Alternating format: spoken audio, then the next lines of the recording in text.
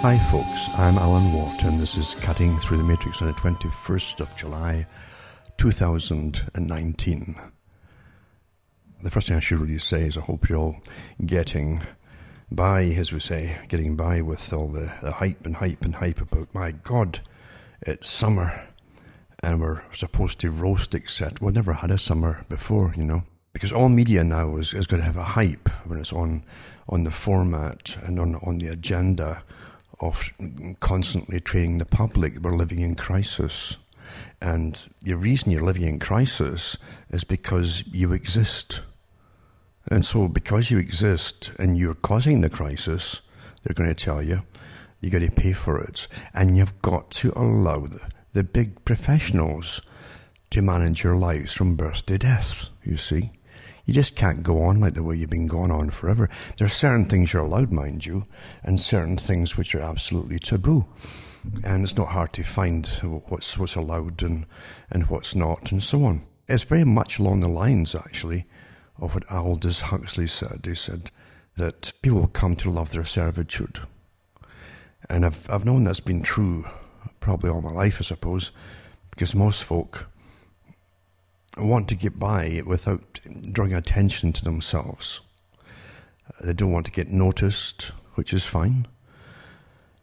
And the problem is, it's fine until really you need people to stand up occasionally and say that's enough and stop it, to make people back off, and governments too, with the policies, because the governments are certainly not there to serve the public, and that's a complete farce. The whole, if you can't figure that out by now, but it's never been so evident in your face, then you'll never figure it out. But you are going through, again, transition. This is the century of change, remember, the Great Transition that they kept talking about, where everything that existed before in your system had to be annihilated, really, and to bring in the new. That's how it's done. And that's all the old moralities, the old religions that were basically taught in all countries. And you can have new ones, which you're told which they are. You're trained what they are because they sound exciting, and you can start to manage magic, basically. All the programs on TV for 30 years now, probably, to make it all enticing. You can have power over everybody and everything. That's allowed because there's no rules to it, except, once again, you got to obey the system that allows you to do all this. You're right. There's a trade-off for everything you do, and the system, which will knock down any other system of religion, and they are all religions. I don't care what they try to see. Some of them are spirituality. No, it's the same thing. All religions have spirituality in them. Don't kid yourself. So believe you me, if you're allowed to do certain things and get away with them, then there's a payoff, and a payback. You must pay them back for what they're doing, because the system you're living in is very clever. It's very old. It's not some abstract, amorphous, willy-nilly, will-o'-the-wisp system at all. It's incredibly well coordinated. It's incredibly well managed. And it's been here for an awful long time. And of course, with the internet today, it's got more power than ever before with tracking everybody's movements and what they do, what they think, right down to how all the experiments have done, and you don't even know they've done on you, to prompt you and nudge you into thinking the correct ways of looking at certain things, you see. And that's how it's done. Most folk don't even know they've been trained. They don't even know why they get angry at certain topics are brought up. It's because in a Pavlovian style sense, they've been conditioned to react like that when certain topics, or words even, come up. And more will be added in the future, and they'll adapt to them too without even thinking about it. And they'll get angry when these topics are mentioned, or when any topics are, or names again, or whatever it happens to be at the time. And they really will think that whatever opinions they're professing are their own. It's very, very easy to do. You can take a basic search, any basic search, for those who are interested in it at all, into behaviorism and the psychology to do with behaviorism. It's unbelievable. You go on forever looking at all the different universities teaching all this stuff, all the jobs that the people have got out there for big corporations and etc. And governments too using them all the time. It's endless. There's so much of it to do with behavior management, basically, and to change behavior again, to make it malleable to suit those who own you. You're owned, you understand. And that's how companies and corporations see you. You're becoming a product. You are a product. In fact, when you go into, I don't get out much, and so when I get into town, I do see the changes very quickly, and I don't watch television. So I have to sometimes ask people, where did this come from, that come from? Where did the fad, for instance, this is an example of these very, very narrow pants, generally black, they're all wearing, men or women, doesn't matter. And I guess they're stretchy or something, because you'd swear they were painted on them. And they'd have to be stretchy, because I don't know how they'd even get their feet through them at the bottom. It must be an awful, awful nuisance. But they all conform. And that's part of the talk, perhaps, a little bit, the talk, maybe not. But the fact is, people tend to conform, and that's what I'm talking about. People keep their heads down, most conform, they don't want to be noticed too much, so they want to be like everybody else. And the behaviorists understand this perfectly well, and psychologists, the neuroscientists, etc. And they're always testing out on you. They truly are. And every town that's got a university, even the high schools, for goodness sake, they do these experiments sometimes on behaviorism, and get some shopkeepers to agree to participate with silly little things you would think, but they're showing you how people conform to behaviour changes. I saw it myself, even in Sudbury one day in a store, a small store that sells things very cheaply, which means you can understand what they are, you can figure out the name of it yourself, but there's a bunch of people in eventually, kind of walking around, and you have a sense there when there's something up, like candid camera type thing. But when I went down to the checkout counter, a whole bunch of folk just all went down just before me, you see, and they're standing there, and they're at least 30 feet from the checkout counter, like it was a little corral type place. And I looked around to see why they all stopped there. And there's no sign anywhere saying stop and wait here, until so-and-so before you is being served, who's standing at the actual checkout counter. And there's no one person at the checkout counter getting served. And I looked at the people, I said, how would they all know this? How would they all know to stop right here? And of course it is an experiment, and I'm sure it was probably done with one of the colleges or something. And be on camera to show you conformity, and how people conform, and the few folk in the front would be little paid, or even students, get a few bucks for it, to participate and pretend that, that they're customers, and they'll all stand there, and you're supposed to stand thinking, well, there's going to be some unwritten code here. Most folk will stay there, you see. I didn't, naturally, but I'm sure that's what was going on. I'll put up a link, in fact, which ties in maybe to the talk or talks I've given in the past as well. And I've mentioned Mr. Brown before, who's a great stage performer with his acts, and who certainly has a lot of training for sure in behaviorism and the psychologies of people, especially in groups, etc. And he shows you in one of his shows how people conform so quickly, so incredibly quickly. And I think he called it the ring test. Maybe that's what he called it, just because there was no name at the time for it. But you have a little waiting room, well, and there's a bench there, or a bunch of seats, I should say, all next to each other, maybe 6 or 7, and everyone's coming in to fill in a job form, basically. And the person comes in, the rest of them are already there, filling out their form. And they all sit facing the same way. And the person at the end doesn't know, and a bell rings, and everybody or the 3 people stand up, I should say. There's only 3 there, then the new person comes, that's 4. And so the 3 of them stand up, and the other one says, oh, I better stand up too, again. and stand up, and then it rings again and sit down, you see. So the person sits down with the other three. Well, the three, of course, know what they're doing, and they're the actors. And they do this a couple of times, and then one or two of the three who are actors leave and are placed by new folk who are genuinely trying to get a job and they want to fill the form. So they come in, and by this time you got half and half, basically, of folk already conditioned to stand up who are new, are fairly new, and brand new ones, and who will automatically copy the ones who've just been trained. That they've just been trained. That's the whole thing.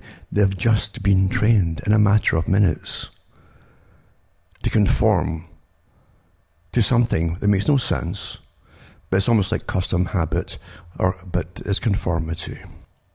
Of course, there's always one or two in any group that won't conform.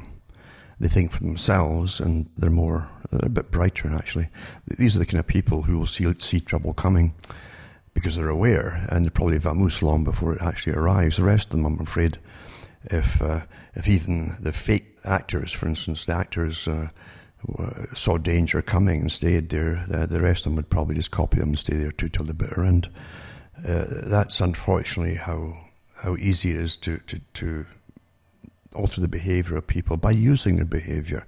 Most folk are conformists. They'll adapt. They don't want to stand out. They don't want to be pulled up for, well, didn't you see you're supposed to stand up when that bell rings? And they don't want that. They'll avoid anything, actually, any kind of conflicts at all, especially something that's a reprimand for their behaviour or not doing certain things. That was even in the movie Fight Club. And in Fight Club, it's a comedy, of course, and there's a little piece in there where it shows you that people who are passing by, who are having water sprayed on them and things like that, would do anything rather than confront people who are annoying them or doing the dirt. They'll try to get around it or walk away or ignore it until you can't ignore it and so on, but they wouldn't retaliate. That's most people. And that's how things really are. Not only is this understanding so important to behaviorists, in order to change and alter and have you adapt to new behaviors that they plan for you. And that's how bad it is today. So it's so obvious. Aldous Huxley talked about it quite a lot, that governments actually depend on the knowledge that most folk will always just do what they're told. And of course, that's also why horrible things happen in history. That's why you always have incredible slaughters, even from the Bolshevik Revolution, even before that, going back to the French Revolution. The incredible slaughter once these things get started, of course, and they tend to eat their own as time goes on. The communists did the same thing too. That's just the way of it. You'll find they end up eating their own because they get things out of hand. And then personal fights and power plays get in the way too, and they try to get each other beheaded with a guillotine, as they did in France. And all you needed eventually was an accusation, and the mob just complied immediately without a thought, and it just kept going and going and going. That's how it was really bringing France to, it wasn't in a new era, it was almost to the end of its existence. It got so bad, of pure horror. But most folk will comply, and again, even Animal Farm had it too, or George Orwell's Animal Farm, the compliance that you had the sheep, and the sheep, of course, are always a cheering mob. They'll cheer for the system that the leader tells them to worship, and they will shout 4 legs good and 2 legs bad against the humans, basically. And they'll chant it through slogans. And when the slogan changes to 4 legs bad, they still say it because they don't think much, you see. They're like automatons. And you look at the crowds that there are. I mean, you can rent in England and elsewhere too, you can rent huge crowds pretty well. They'll come out and protest anything at all. And they're actually international for in Europe. Some of them were trained years ago. I remember it years ago. And I can't remember if it was Hungary. I think maybe in Hungary at the time. Or Czechoslovakia, one of the two. But they had a school there Because in Canada and in the States, you kept seeing these folk dressed in black outfits that now they call Antifa, but back then it was always anti-globalist meetings at the time. But they were professionals, and I think a few documentaries were made on them actually by I think Canadian television and others too. They were trained on agitation and disruptive techniques and so on. And they would go out to these globalist meetings and they would do the real violent stuff to get riots going. That's what they were hoping to do. It was found out they were actually paid to do this by an organization based over, as I say, in Europe. So it's turned into something else. I'm sure it's the same financing by the same people that are behind the Antifa as well. The whole idea is to get the riots starting, because most folk are peaceable in the protests. That's just the way it is. No one wants to get their heads bashed in. And governments and their authorities will do that if necessary, in fact. I can remember when they were training people in Canada with the initial anti-globalist groups, how to combat them, basically. And they showed you the techniques that they were training the police in Toronto with, for instance, with the banging on their shields, all dressed in black, these guys like something out of some Star Wars movie, black armor and all that, and then their big shields and their bang, bang, bang, and then a step forward and a bang, bang, bang.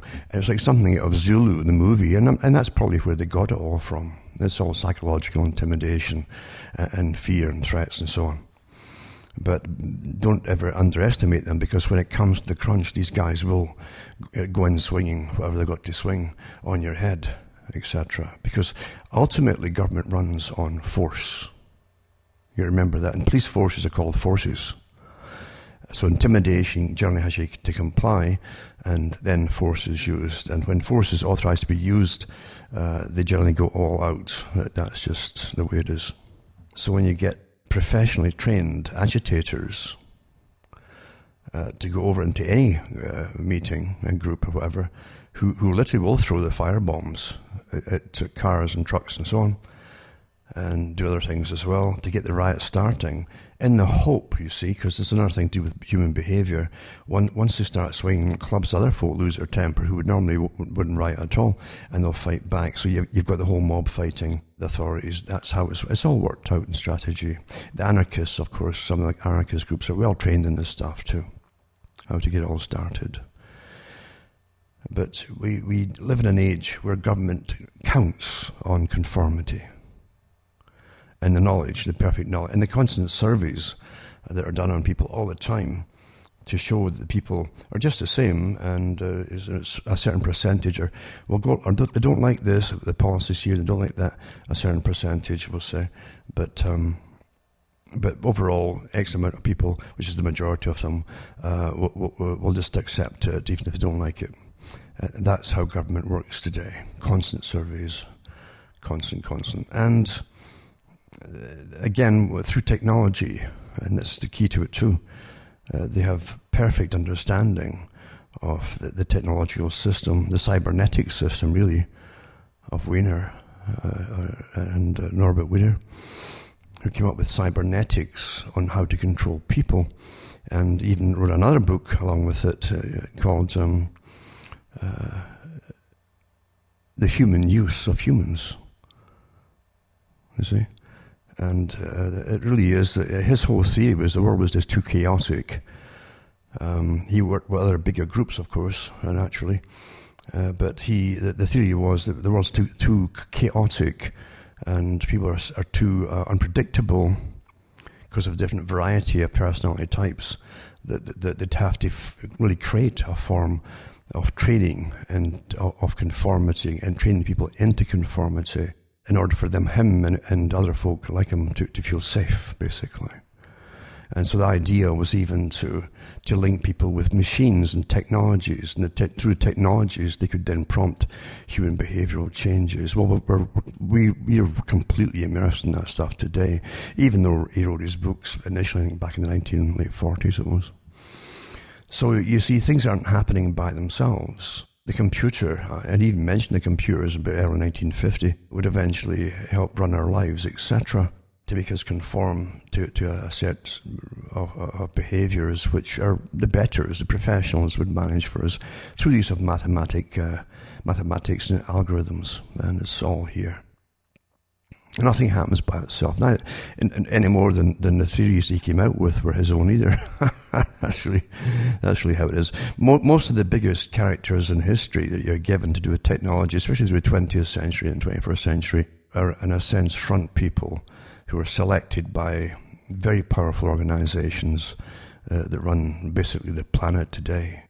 People don't come out of nowhere and are elevated with big, massive, millions, maybe even billions of dollars publicity to make them into some kind of, genius figure, when all they are generally are businessmen, not inventors or anything. Quite amazing.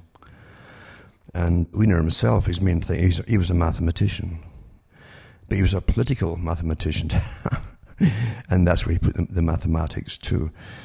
Just like mathematics, you always want to make sure, at least we used to in the old days, want to make sure that 2 and 2 equals 4. Then Wiener wanted to be absolutely certain, without doubt, that even if there was a glitch in our human makeup or our brain, an aberration for a split second, that 2 and 2 would guaranteed to come out as 4 every time and everybody. Or maybe 5, it depends what he's... Because you don't forget, too, to create people who are conformists, you also have to eradicate or even make it a taboo to have certain kinds of behavior or opinions, naturally, especially if those opinions are very individualistic, you see. And we're living through all of this today. We have all the nudge units on working, the behavioral insights teams working. And, of course, you get punished even for mentioning this stuff that I'm talking about right now. And that's how bad it is now. Understand? Nothing's missing you. And you can't see these things and get missed. You will get punished by them because we have the overlords who have been put in front of us to worship, you see. And they're incredibly rich. They're front people, really. But they're following a mandate that was on the go and planned and published and written long before they came along. You understand? They're basically fulfilling a role. They're a role player, basically. And just like Aldous Huxley said, they can make it seem, in a sense, for most folk who are, again, conformists, remember, who will always adapt to be the same as everybody else. They were the lumpen proletariat that Marx talked about, in fact. And so they don't have to understand things, or they just want to not get noticed, you see, so they adapt. And if everything they adapt to, including what they look like, is a telling sign. I mean, I was in town just on Friday, in fact. I say I don't go out much at all, especially at town. I have no interest in town or looking at crowds or stacks of cars and travelling and so on. I do the basics and that's it, just get out again. But you do notice things, and you see how quick things change when you only go in maybe once every month or two, you see. Sometimes 3. But you'll see big changes in the dress, the modes of conduct and so on, what people wear. Right down to even tattoos, more tattoos. And even the tattoos, if you understand, in the 1960s, psychologists at that time, in the 1960s and 70s, they said that lots of studies, again, on human behavior, but were always studied by our owners. And at that time, you see people who are in prison and who rebelled against the system but get gone into prison. That's the kind that would have tattoos, or pirates in a sense, you see. And that's also validated by the big crime lords in the world. You have like the Japanese, they have their own system there too for the crooks, and they have their incredibly tattooed bodies, and everything's symbolic, of course, all the different things that are put onto them. And you'll find that in China too, and different triad gangs. But you also find it in the Russian gangs. And some of the Russian gangs aren't just Russian. It's quite amazing. I didn't even know it myself until I read a great article on a guy who was getting released from a prison in Britain after several years, but he was from Russia. And he had all these tattoos on him, and he's a pretty, much an older guy now. But he was boasting about what some of them meant, and he was explaining about, just like masonry, you know. But he was explaining about the different star symbols on his chest, for instance, and this one means that this is your rank, and this one means, and this is talking about big crime, big organized crime, and he said that and this one means that you never kneel to anyone. You've reached a higher degree. You don't have to kneel to anyone. And if you're below a certain degree, you do have to kneel to the guy above you. It's quite fascinating to see this getting done, and talking about amazing tattoos are covered with them. This is an old idea with them. So tattoos, as I say, even back in the 60s, the psychologists had generally criminal classes or people who had been put in prison. In the Western countries, it was generally folk who were tattooing themselves in prison, etc., just to rebel, to say, get lost, etc.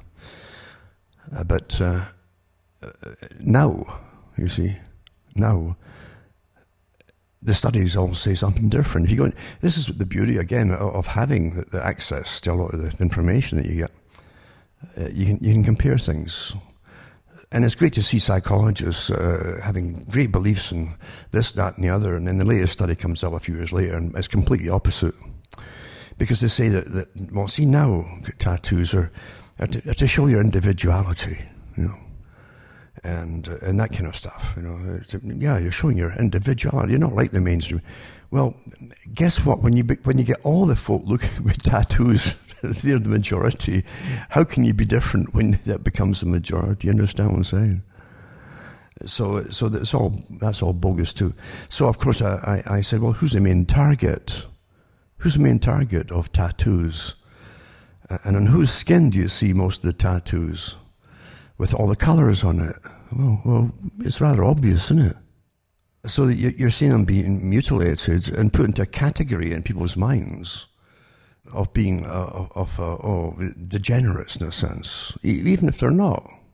Even if it's become popular by the creation of popular culture, which creates all the fads, you see. Because that's really where they're getting it all from years and years of years. So I did a search on that and to find out where the first series of TV programming on tattoos, and then they make it popular with characters in the TV series. They also and then reality TV shows of tattooing going on. It's stacks and like you wouldn't believe it, going back for years. And that's what creates. The people would never think of this themselves, folks. You got to remember too, back in the 90s, actually even, I don't know, as far back as that, you had the girls, I don't know where it all came, again through TV again, suddenly they all had these wearing pullovers with sleeves that are going past their fingertips. That all came from TV. Do you understand how you're handicapping yourself if you can't use your hands, eh? And they look like waifs, like nobody's child, poor sad-looking things. And then after 2000, you had a fad there where in the middle of winter, they just had to, because it was all through the TV programming and stuff, and they would always copy what they saw. Again, conformity, copy. Bare bellies in the middle of winter, frozen stiff. I bet everybody's glad that went away, that one, eh? And now, of course, it's tattoos, and it's basically it's almost like spandex pants and tights that men and women are wearing pretty well.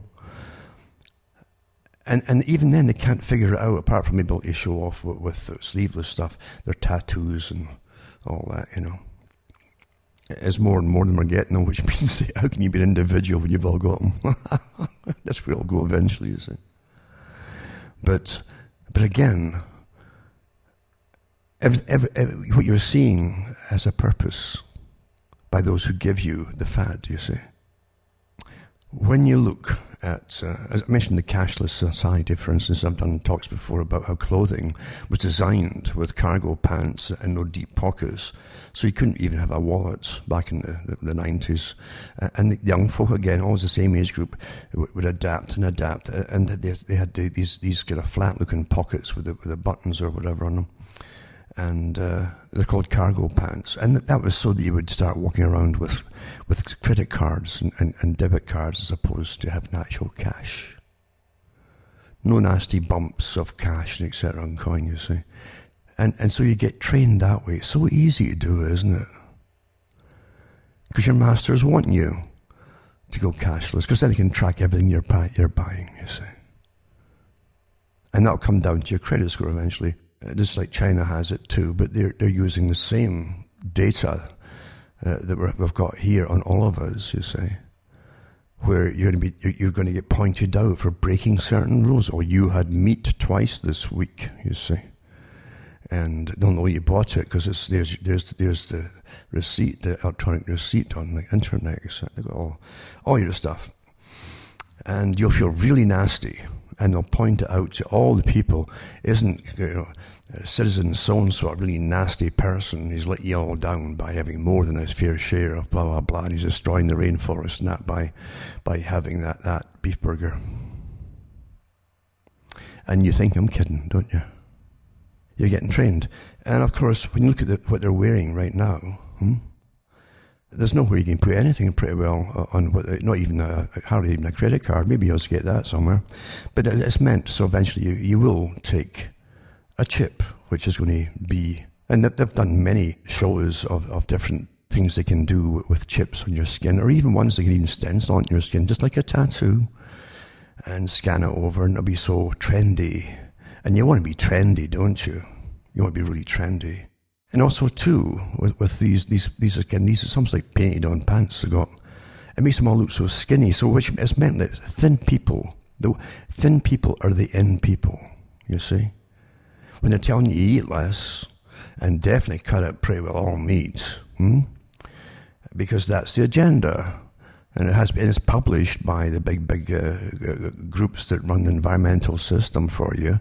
And no, it's not the guys in the streets protesting at the bottom. It's the folk who gave them all these ideas, you see.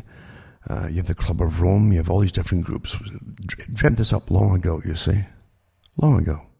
So yeah, you'll be really skinny, you see, and that's the way to be, yeah, until you hit the winter and you'll be frozen stiff, because you'll need some kind of, something in your body there, like fat to burn off and keep you warm.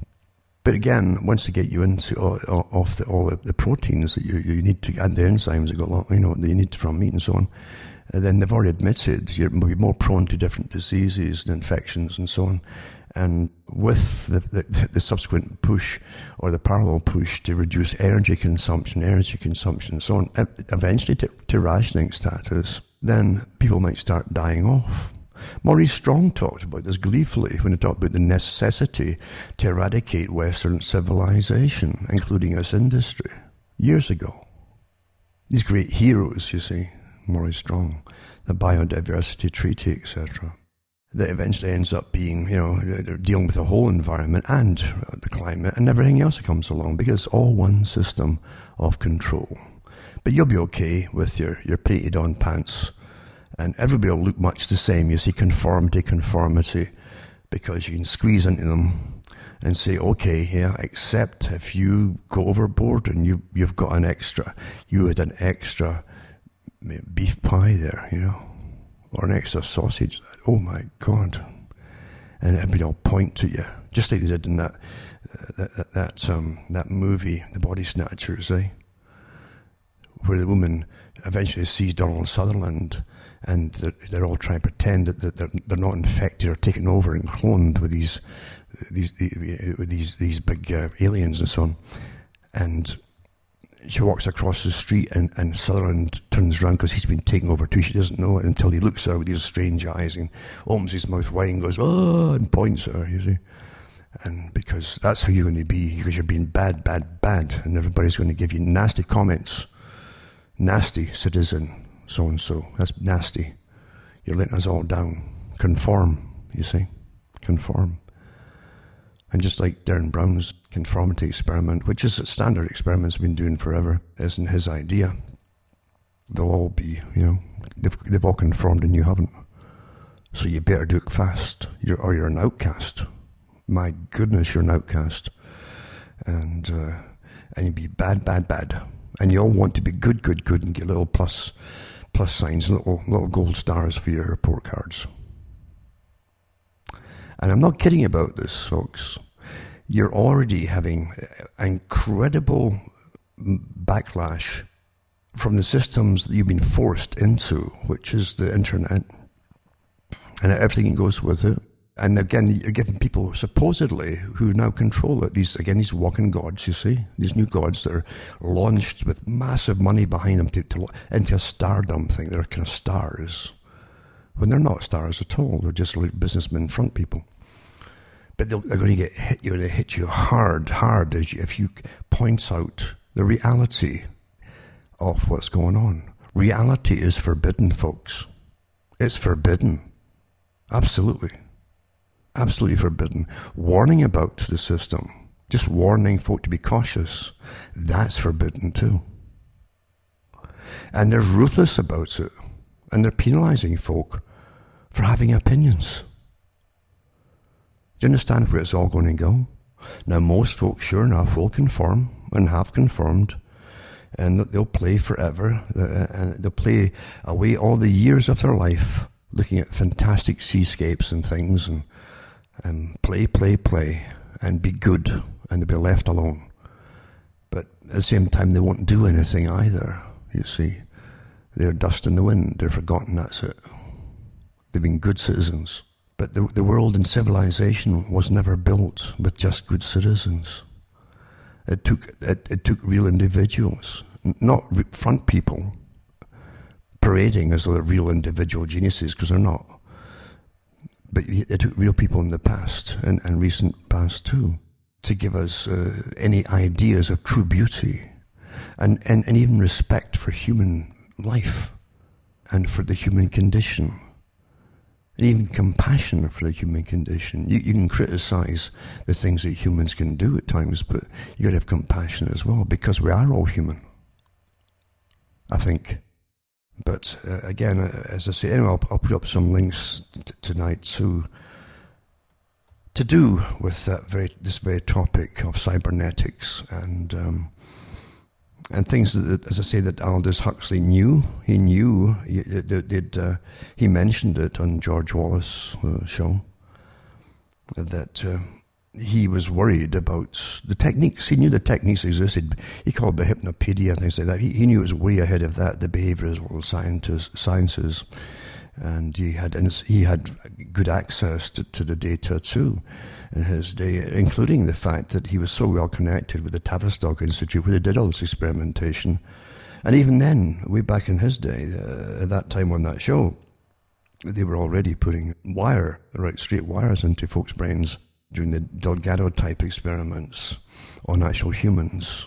They did some excellent movies about that too, by the way, with Christopher Walken in one of his earlier movies. The Mind Snatchers was about that, where he plays a young American soldier who's a bit of a cocky, little low-level type psychopath type in the military, and he simply gets transferred to this private hospital, and he ends up being used as an experiment. And right to the very end, it's never going to work with him. It's not going to work, but he ends up with getting basically the wires put in. And those days they did have the early Delgado stuff too, where they had an external buzzer thing. Basically, it would just buzz it would make a connection, and the wires going in the brain would make contact, and certain parts of the brain could be stimulated to be very passive. Or the other one to do was a rat experiment on humans, where they could make them sexually aroused, so they could do nothing except play with themselves forever, until even to the stage that, like the rats, they would eat, etc. That was done. These things were done on people, and it's not imagination or there's old documentaries that were done. It's actually filmed for the experiments at the time, and some of them now are available to the public if they do searches for them. So Walken plays a young officer that this is actually done on. So we're living in a system where things that you see manifesting in your lifetime are just the latest version of the same experiments. Today, it's you have mind manipulation, not just through all the data and the sequencing of data and how they format the data to be sequenced when you were looking at certain stuff. If you follow all the prompts in that, you wouldn't believe you're being guided perfectly to come to an opinion you haven't even thought about yet, because you're following what they're prompting you to do. It's so perfect, the system, and it works with most people. I can remember a long time ago they talked about in warfare, for instance, that most of the weaponry for warfare is made to hit the vast majority of people, and especially when it came down to even biowarfare. There's always a certain percentage, they thought back then, who had a natural resistance to certain bacteria that they'd actually made it to be evolved, etc. But some people still had a resistance to it. They knew that, but most folk would succumb, and that's what most weaponry is for, to hit most people. Of course, since then, too, they've been trying to get weapons, and even in that area of biowarfare, that would kill everybody they'd be targeting, including ethnic-specific warfare, where it would, those with certain genes from background, ethnos, they would get targeted and very, very effective too. The Kelly, in fact, that was killed in Britain, that's part of the reason I think he was eventually found suicided, as he said he would be, pending the court case that was coming up, and he was found the way he said he would be found. Exactly. He knew it was going to happen. But that's what he had been doing with a joint British, I think it was Israeli thing at the time, with the two governments working together on that particular thing. And they had articles, I don't know if it was the Daily Mail or the Telegraph, I remember I kept them, I got them somewhere years ago, where a reporter was allowed in to Porton Down establishment in England. And that's the big biowarfare, one of the big biowarfare facilities there. Not just biowarfare, but all kinds of advanced warfare techniques are drafted and tested out there. But they did. He did say he was fascinated listening to scientists come in the morning around the table having their coffee, talking about quite casually about death, destruction statistics and coverage and ethnic-specific viruses and bacterium. And some of the viruses could be released that would travel across the country, do all of its damage within a week, and 7 days exactly, it would just start dying off itself. You pre-program them, and then an army could then go in, and everybody's been killed off. You see, it's very precise stuff. That whole area, yeah, you'd have to be a psychopath to work, of course, in those areas, and a lot of them are. I think most of them are, in fact. And they have families, and but they don't crash with the knowledge of what they're doing.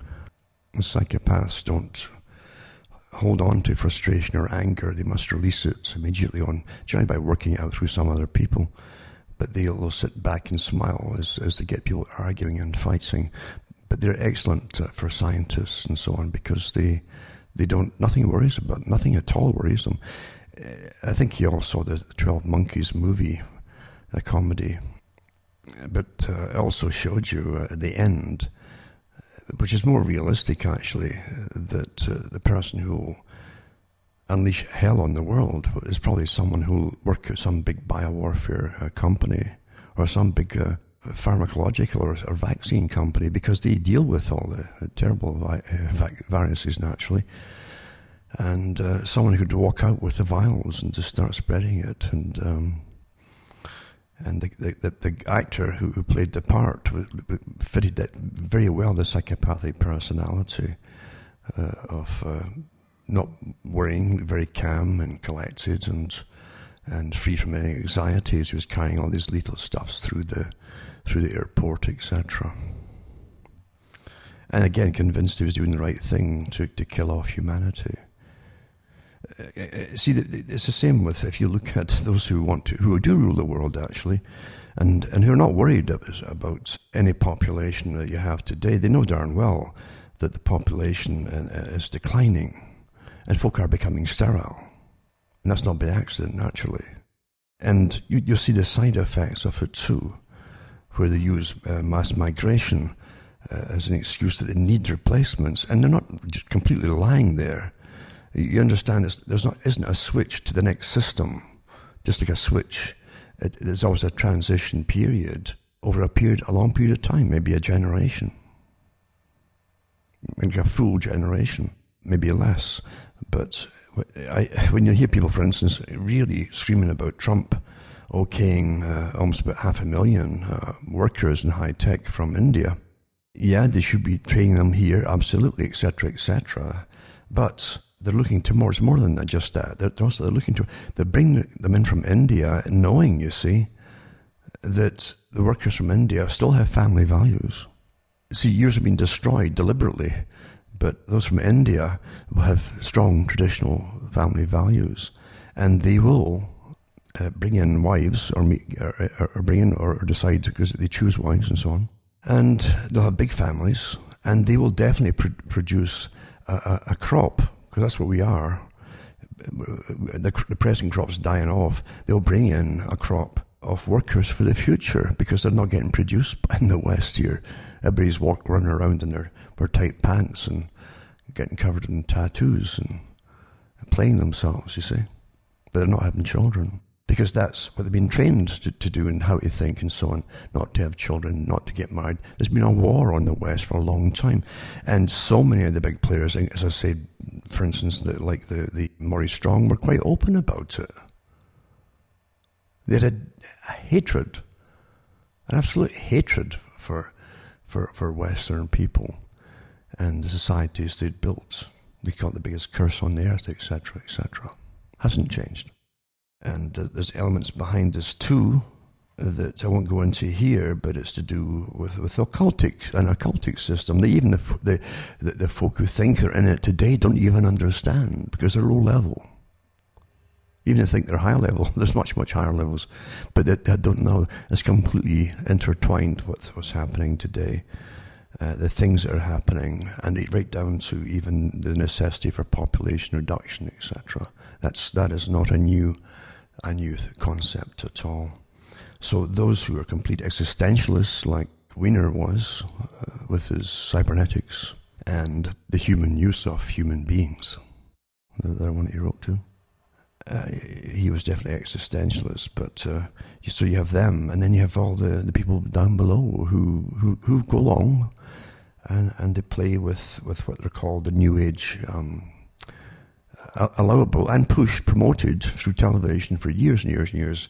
They call it spirituality. Fine candles and things and cardboard with paintings on them and stuff like that. It's fine, folks. But you don't know what's behind it at the top, do you? And what the big players from the past were really involved in, you have no idea. It's so sad. The people think they're making their own decisions. Everything's got a purpose, as I say, even right down to the fashion of the things you wear. Because that's not kidding you. You look at some of them and they're all so proud of how skinny they are. They look like anorexic, a lot of people. I'm not kidding you. And it isn't just pictures and newspapers or magazines. It's in your own areas. Even in Sudbury, you'll see it too. How they all copy something that's put out for them to copy. And they want to all be the same. So I don't want to be a little different, And, yeah. And then they'll start becoming anorexic to fit into all these clothing, to look really good, because being anorexic is the look now. There's all these stories about vegans and veganism, and now they have these paid little armies of NGOs again to attack farmers across the world. And getting away with it, folks. It's because it's the agenda, and that's what's getting promoted. And you'll be good, when they can hardly see you. You'll be so skinny, but you're eating all the right things you're told to eat, like your cricket burgers. Remember the cricket burgers? That was a big thing when they push and so on. And no meat. You have Leica meats. That's okay. Leica meats, fake stuff, and so on. Because that's your masters have decreed that's the way it's going to be, and they've decreed that you're good if you do what you're told. You see, and most folk definitely will, and they want good social credit scores. And even though I'm saying it in a jocular fashion, I'm dead serious about it. That's what it's all for, absolutely. And the people at the top who will probably penalise me for saying all this stuff, and I do get this will make my life a bit of a hell because they're completely intolerant, because this is a totalitarian system you're living in, folks. It is totalitarian. Absolutely. Absolutely. Absolutely. No doubt about it. So, let me see now before I run out of time here. Once again, the systems which control you and have got power, they can control finances, everything now, and my God, they're using it. And there's not a peep from your government, you notice, to say, oh, this isn't right. Have you noticed that? Because you see, you're in a new governance system. This is the new governance system. All planned for you. But it says here, there's an article about the 1990s. It was a simpler time for Google, when it was starting up or getting known by the people. And the nascent company was merely a search engine, and Gmail, Android, and YouTube were but glimmers in the startup's eyes. But anyway, the first privacy policy they're talking about here was simple. And then it goes on. The version of the internet and Google's is gone. Over the past 20 years, the same privacy policy has been rewritten into a sprawling 4,000-word explanation of the company's data practices. 4,000 words. Now, who is going to spend their lifetime reading this thing? It's the same with everything now, isn't it, though? So this evolution came across 2 decades and 30 versions of their policy. And it's the story of the internet's transformation through the eyes of one of its most crucial entities. The web is now terribly complex, and Google has a privacy policy to match. I'll put that link up for you. It starts in 1999 and goes up through all of them. And if you want to waste your time looking at it, you can do it. But everything's the same now, you see. Because you must consent. You must consent. You see. Like Huxley said, you must consent to love your servitude. Because you're owned, understand? If you use all this stuff, you're owned, and they have authority over you, and they can make your life hell, or they can actually close down your life. I'm not kidding you. I'm not kidding you, folks. Think about it. This article, Elon Musk's Neuralink plans to hook humans' brains directly to computers, it says. He's an entrepreneur, he's a businessman, right? Not an inventor. It says brain chip will ultimately achieve a sort of symbiosis with artificial intelligence. Well, there's your cybernetics right there. This is all from years and years and years ago. Now is the time to bring these people forward to implement them, you see.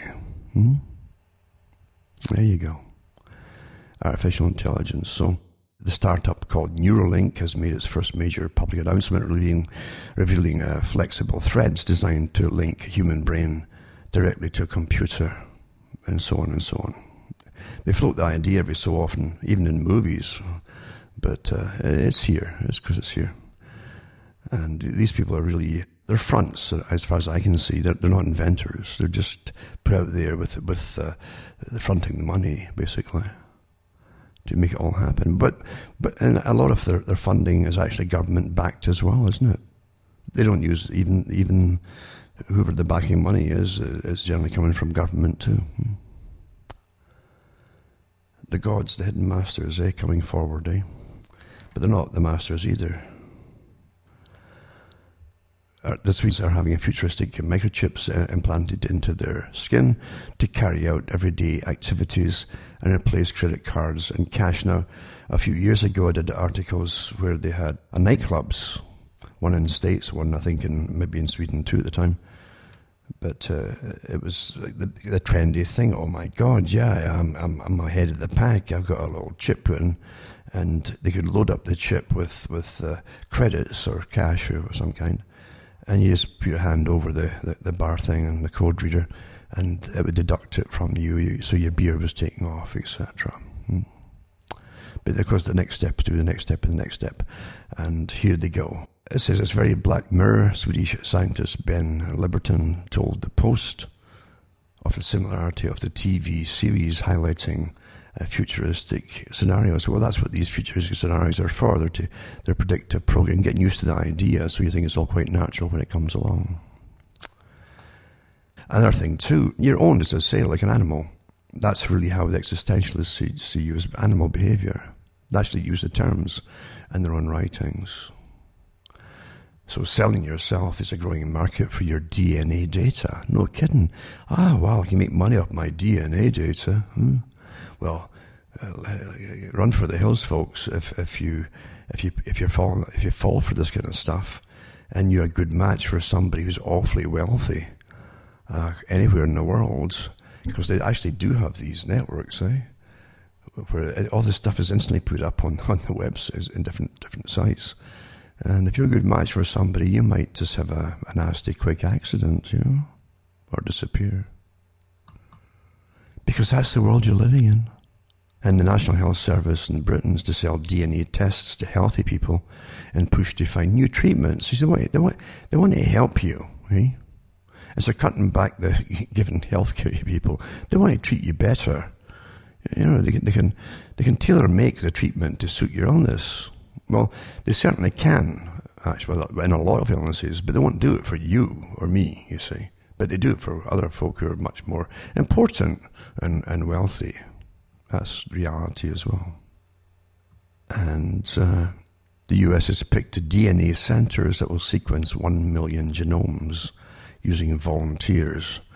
But some folk who get the grants, $28.6 million, this is they'll do it themselves awfully well for careers, I'm sure, and jobs for life, that kind of money for a few folk. But they'll great track your health, your diet, environment of 1 million people of all races. I like to see how they say that too, who've handed over the genetic data to the project. They give over your genetic data. And then China's $9.2 billion precision medicine initiative could see about 100 million whole human genomes sequenced by 2030, and more if sequencing costs drop.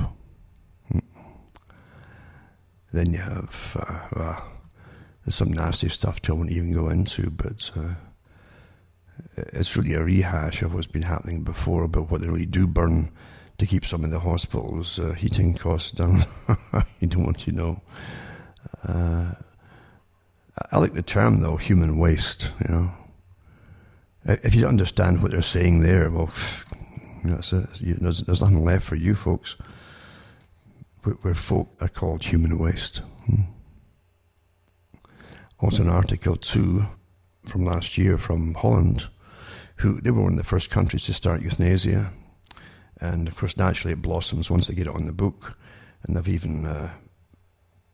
even killed off the wrong people here and there who didn't want to be euthanized. And that's what happens when government takes over, you see. That's what happens, folks. What do you expect it's really all for? To help you? You'll cost money, you see, to treat you. Even though you can be treated with many, many things today. And live longer. But, no, it's cost effective. And now, of course, in Holland, they actually allow euthanasia for folk with psychiatric illnesses. That's what Hitler was blamed for too, for his racial hygiene and all that kind of stuff, and purity hygiene stuff. They bumped off those who had congenital problems in the hospitals. And here they're doing it now. But it's a good thing when the rest of the world does it, you see, because it's authorized. I mean, you don't want people suffering, do you, for goodness sake, eh? So it's okay. You understand that you can be convinced of anything, and you already have been in many ways, by the professionals of emotion and the way they present things to you. Just too easy, folks. Because that's what runs us, the behaviorists and so on, with an army of helpers and techniques and specialists to bring you to the right opinions. I mean, pretty well anything and everything. I'll put the article up too.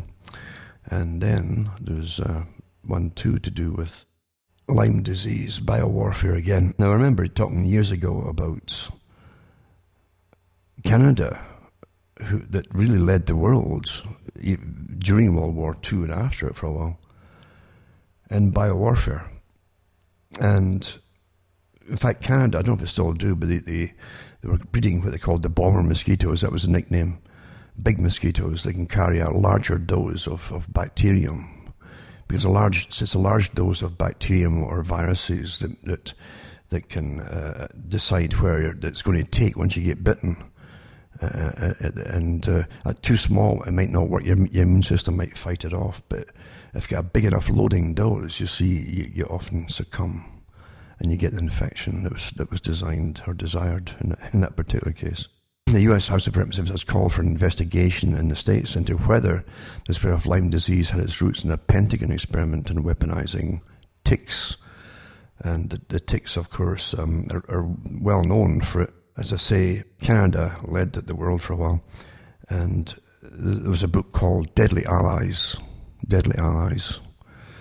about World War II and afterwards, but it was Canada's secret war, and how some famous people, including Bansing, that was a hero for giving insulin, getting that going for diabetics, for instance. But he actually worked with the war labs for killer diseases for the enemy, to be used in the enemy, and their agricultural system for crops, by the way, like fungal systems, and which is already happening, if you noticed, in the West and States and all that. They're saying it's really reactions to all the herbicides that they've been using. It's allowed these different funguses to take off, and now they're giving funguses in different parts of the country, in the States, and also in Latin America, the fungus to kill off mosquitoes. That's the excuse they're given. But once they spray this stuff, often it takes off by itself. It just keeps growing, eh? Anyway, Canada, as I say, they also developed stuff to be used for livestock, for instance, to be used on enemy civilian populations and livestock for long-term warfare. That's how you work things out. If you can kill off their agriculture, kill off their livestock, starve them to death and so on, then eventually you'll have won, unless they've done it to you as well. Canada did create these giant mosquitoes really that were to be exported to the States eventually after World War II, to Plum Island initially, and they would then attach the different viruses and bacteria was there. But Canada had its own bio labs too, where they designed pretty nasty, lethal, awful things. And in the book, I think they said they even sprayed over parts of Alberta in Canada on herds of deer. And I think these things had something similar to spongiform encephalitis, and something be akin to Lyme's disease. Well, here you go with the story now, because the US now has got an awful, for years now, in some of the states, an awful problem with Lyme's disease, and so many ticks just, some folk come out there, get their dogs coming in, just been in the garden maybe for an hour, and you've got to take about 12 ticks off them, like commonly every other day, eh? And the folk are getting them too. So, this is the House of Representatives in the US has called for an investigation into whether the spread of Lyme disease has its roots in the Pentagon experiment in weaponizing ticks. And I'll put this article up, and they say, well, that stopped years ago, meaning they did it. But remember, they've got all the bacterium types that they use to attach to ticks if they want to use it again, and the viruses too. I remember 2 years ago I did a show when I kept the articles from the British papers, where a man and his dog that commonly walked round the outside perimeters around Porton Downs years ago. He'd walk his dog every night around the same walks. He eventually came down with, they thought it might have been a tick bite. And the same with his dog. They called it the X factor or X disease, because they weren't sure what kind of disease it was. It was dead with before 24 hours passed, and they put it down to some experimental thing. That's what folk thought at the time. But so they definitely have this kind of stuff, of course. But of course they say, "Oh, we're not using it now. No, we just did it just to see what would happen." Just like they used the cadmium back years ago to spray the people, and it's yellow cadmium, in the hope that people would mistake it for pollen. Highly carcinogenic. But again, you go on for hours with this kind of stuff, and I don't plan to do that. So anyway, another article over and over again, the military has conducted dangerous biowarfare experiments on Americans. Never mind the fact, as I say, folk are going sterile like all over the place. Come on. Too many people, there's too many people, oh my God. And you start going, what a coincidence, eh? And then again, because you're goody and you can fit into your little, painted on pants, basically, and you get a good credit score. And listening to this is definitely an ad, you see. disguised as a little article. But cricket juice healthier than orange juice. Many insects loaded with antioxidants, study finds, it says. Oh my God. That's what you want, antioxidants, isn't it? Even though, mind you, there's stacks of studies out now saying that all these radicals, etc., if you eradicate them and the antioxidants and add antioxidants, then cancers will take off. I mean, for everything they tell you, there's always another study that will tell you the opposite. So insects and bugs aren't exactly the most appetizing food items, but that doesn't stop a quarter of each population, Earth's population, right? An estimated 2 billion people, right? What? From eating, and I tell you, this population statistic, what a joke is to when you really look at what folk were putting out just a few years ago, not long ago at all, but the population of the planet. You know, and there's no real survey been done, you know, that across the whole planet, no way at all. There's some countries that won't even give out their statistics. Some of the big ones. Anyway, it says it's hard for most folk to get their heads around eating bugs. That doesn't change the fact that many insects are excellent sources of protein, fiber, and vitamins. A new study out of Italy has found, as the stacks of studies getting paid to put out this kind of stuff, one more reason to consider eating insects. Certain types are absolutely packed with antioxidants. There you go. Maybe you can get all those ticks gathered up, and dehydrate them and fry them up into tick burgers. How's that? This is a big push to get this, because then they want to get rid of cattle and pigs and everything else for you. But the elite will always have their own special private places for their own beef herds, folks, just like the royal family in Britain. And then this other article, cricket juice, health and orange juice. Wow, that's beautiful, that, wow. And then you've got this article. Tim Hortons discovered Canadians have a real appetite for fake meat. Wow.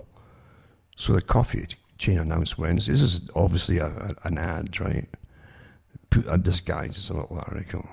Because I've never met any Canadians have a real appetite for fake meat at all.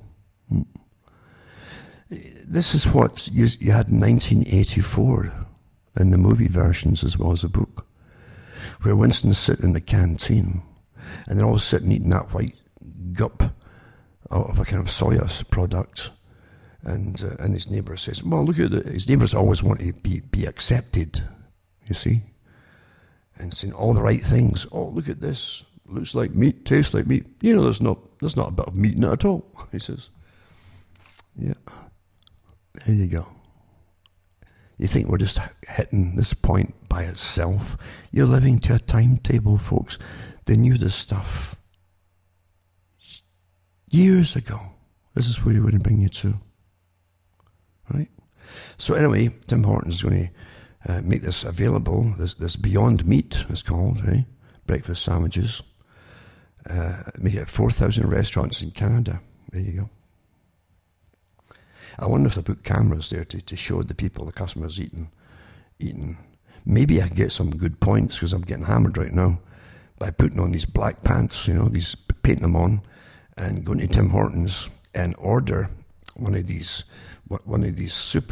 super burgers, you see, with no meat in it at all, and stand in front of the camera showing that I'm being awfully good by eating them and smiling as I choke it down, you see. Oh, get some good points from my social credit system. There you go. And another article too says Extinction Rebellion. This is the big movement they got across Europe now, to try to force everybody to go along with all this stuff, you see, because too many of you, and you're destroying the planet and you're causing global warming and all that rubbish, you see, because you think we never had summer before. This summer here is your pretty typical Sudbury summer up here. Incredibly high humidity, which is the normal. Lots of rain here and there, you see, in between. And high heat, and buggy as can be. And no, it's not abnormal. I've got a memory. I don't need to have the news tell me I don't. I can remember last year and the years before. Last year was the driest summer I'd had for a while. Now I'm back to normal again. That's how weather normally happens. But Extinction Rebellion is led by extreme Marxists who want to bring down the government and say people might die in the process of uprooting capitalism. Yep. And the guy who's supposedly the head of it, the street level head, not the ones at the top that really plan it all and fund it and so on, is called Roger Hallam. He's one of the leaders in Britain. And he's actually said that they might have to, it might go bad and folk will die, you know. I don't know if Britain will ever react to anything anymore because they don't even bother even investigating a lot of the knifings they have now in certain areas because of the certain areas. And to put folk in prison over there, the country's so broke. It's so broke. And you keep getting more and more folk to put in prison. Well, that's when you got a failing system. You can't afford it.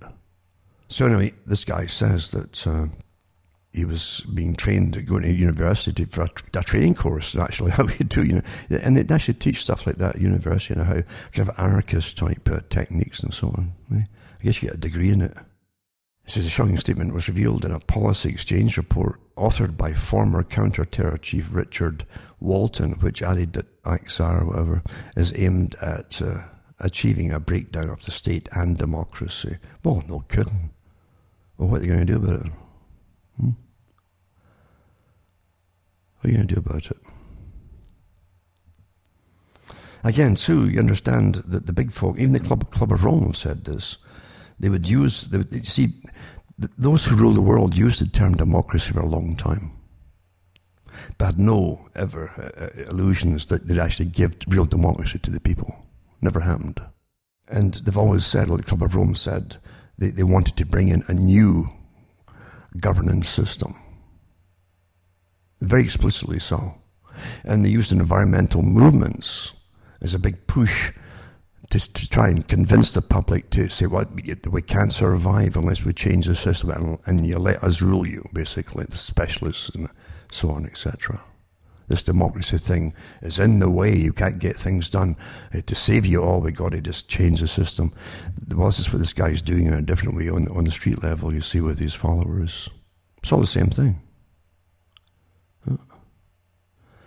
And it says, others claim, and some of the members are getting fed up now, you see, because they were using vegans not to shout and rebel, etc. But it says that some of them have left, claiming that infighting amongst themselves, that's pretty typical within the group, and that some are being bullied by vegan members who are the most radical of all. The vegan members are the most radical. Well, that's exactly what I'm telling you, folks, and that's what's held up to be goody-goody, you see. And that's what you're going to get with your very tight, painted on black pants, I should say, you know, and showing out how skinnily vegan you are, you know, and you'd be goody-goody, you see, and you can be a revolution at the same time. I guess that's plus good, isn't it, like Orwell would say, I suppose. So there you go. Google again, the big monstrosity under Alphabet. This is running everything, the financial systems, electronic cash, your whole life. They've got total power now, folks, if you haven't quite figured it out. Most folks, I say, don't care. They'll keep their heads down and say all the right things. They all know what you're supposed to say about anything, and they hope to be left alone. They'll be goody. Google is to pay a $1 million fine for targeting children with adverts on YouTube and then illegally collecting their data following FTC investigation. And they're using it right down their lives. They're doing studies on them all, you see, too. And it says a multi-million-dollar fine anyway. I won't stop it. Of course I won't stop it. This is all part of the new form of governance, folks. It is. It's not by your vote, no. It's by policies. Our policy says, you know, and they change their policy whenever it suits them, and depending on who you are. That's how it's done. And as I say, complete intolerance. That does not bode well at all. This complete intolerance. You cannot have a society of clones. You can't have it. You must have different opinions on different things. It doesn't matter if you like it or not. or what's been said. It doesn't make it. If you can't take stuff that you don't like, well, don't look at it. It shouldn't bother you. But once it's gone, you're in trouble, folks. Anyway, but this whole thing with Iran, as you know, has been building up because Iran has been given the choice to start fighting back. And Iran is on the list, as we well know, that wasn't finished off when Bush was in. And they're still going at it. And Britain, of course, had seized one of the Iranian oil tankers, I think it was, near Gibraltar, under a pretext. And so what Iran's done now is to seize a British one, you see. If Iran's under embargo, and the only income they'll get is from exporting oil, if they can't export oil, then they starve to death. And that's their choice right now. I'm not standing up for one or the other. I'm just saying this is your geopolitics. And they want everybody to hate Iran as being the bad guy, but the fact is they were complying with their treaty that was drawn up, the Rasti sign, and the Atomic Energy Commission. Folks were in there every twice a year, whatever, gave them clean bills. They had not made the dirty uranium stuff to make the bomb and all that. There's other things behind it. Certain folk just don't want it in the area. They don't want what they call it. They want a secular government running the whole show. Completely secular. That's what they did with Egypt, remember. They weren't happy with who was voted in, so they had to get him out to get another character. And so there are people in this world who run the world who are never happy with anything. And even if they comply, they're not happy either. There's other agendas at work. But Iran is supposed to be turned into the Stone Age, just like Iraq and Libya, and not quite Afghanistan because of the hilly country, etc., and how old the clansmen are there, the tribesmen. As I say, we're living through a script, you see. Everything's a script, because the future's always planned by those who are in control, and who own it, basically, or think that they own it, or say that they do. I guess they do, since no one else is... I don't know, do you have the authority to tell armies to go here, go there, or whatever? Of course you don't. And of course, the world's always been scratching its head since at least Gulf War I, at least and probably before, as to what's America even doing over there?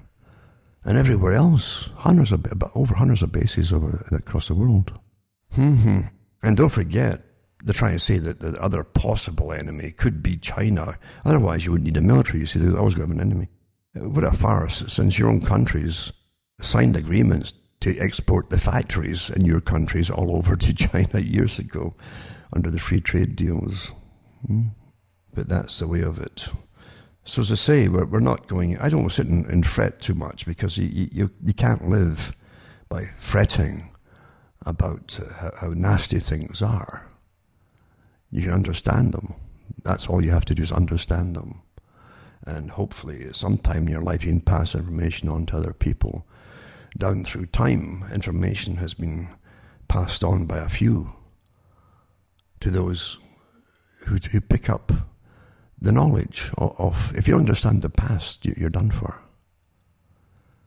And the present becomes the past, you see. And they're constantly changing the histories of the past, aren't they? Like Orwell said they were. So you need people who have the facts to pass it on. Awfully important. Because there's always a few in every generation. It's always the few who have the, whatever reason, who knows why, but they have that need to know, and the need to take the bad news too. Because you got to understand how the whole system works, including how nasty it's been in the past, including your own lifetime. This is not a utopia by any means, when they keep telling you how wonderful it is. No, that's Disneyland, folks. That's not reality. That's not reality.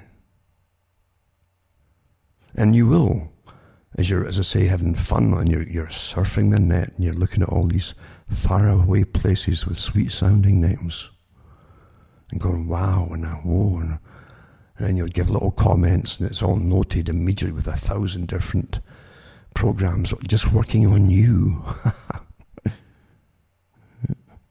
And then it'll come down and says, but you spent 10 minutes more than you should have watching this naughty. You should be in your bed 10 minutes ago, you see. Or you won't be refreshed for working tomorrow for your Lord and Master. But you come to love your slavery, as I say. Because the yoke is light, isn't it? With this particular one. Seems so at the moment, but it's not always going to be so light. And it isn't already when they're telling you, about social credit systems, for goodness sake. Total conformity to the boss. Total conformity. That's what they mean. And every opinion you have is downloaded into you, and you better repeat it or else. Complete intolerance of viewpoints. That's your masters today. With the blessings, obviously, of all your governments. Or, if they're not really governments, what are they nowadays? Oh, yeah, they're called governance. Okay. Anyway, don't sit and dwell on it. I've crammed in a lot, maybe more than I was going to do tonight, but time does fly in. And survive the summer, for those who are getting a decent summer, Don't fret about it all. Don't listen to the high numbers. Just before I go, I looked up the hottest days for the UK, for instance, as an example, and a few other countries too, over a few years. And when they say the Britons had the hottest day for X amount or whatever since they started in the early 1900s, it's not true. They'll say the highest point the hit was, and then they'll mention a little county somewhere in England or Wales, during a concrete forest where they put the thermometers and the sensing equipment and so on, the electronic stuff. So it's got all that stuff reflected back in it. But the fact that they used that reading for that one place, for the whole of the country, the highest reading for that one wee place, you see, for the whole of the country. Whereas in the county next to them, it could be quite a few degrees lower. The cons that they put, this is from their own websites that they met, for the Met Office. You have to really, how the games are played, eh? Huh? How the games are played. Quite something. So agendas must be pushed through. Everything's counting on it.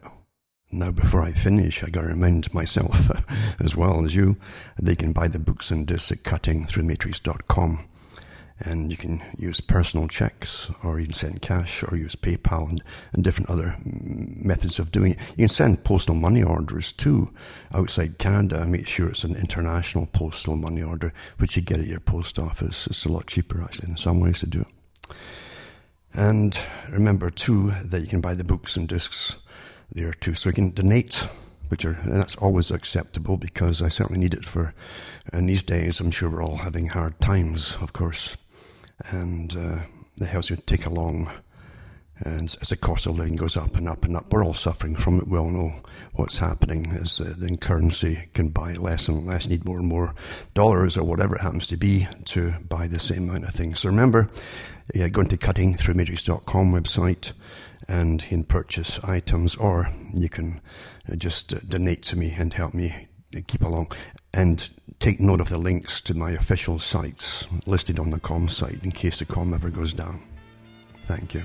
Anyway, from myself from Ontario, Canada, I'm Alan Watt, and may your God or your gods go with you.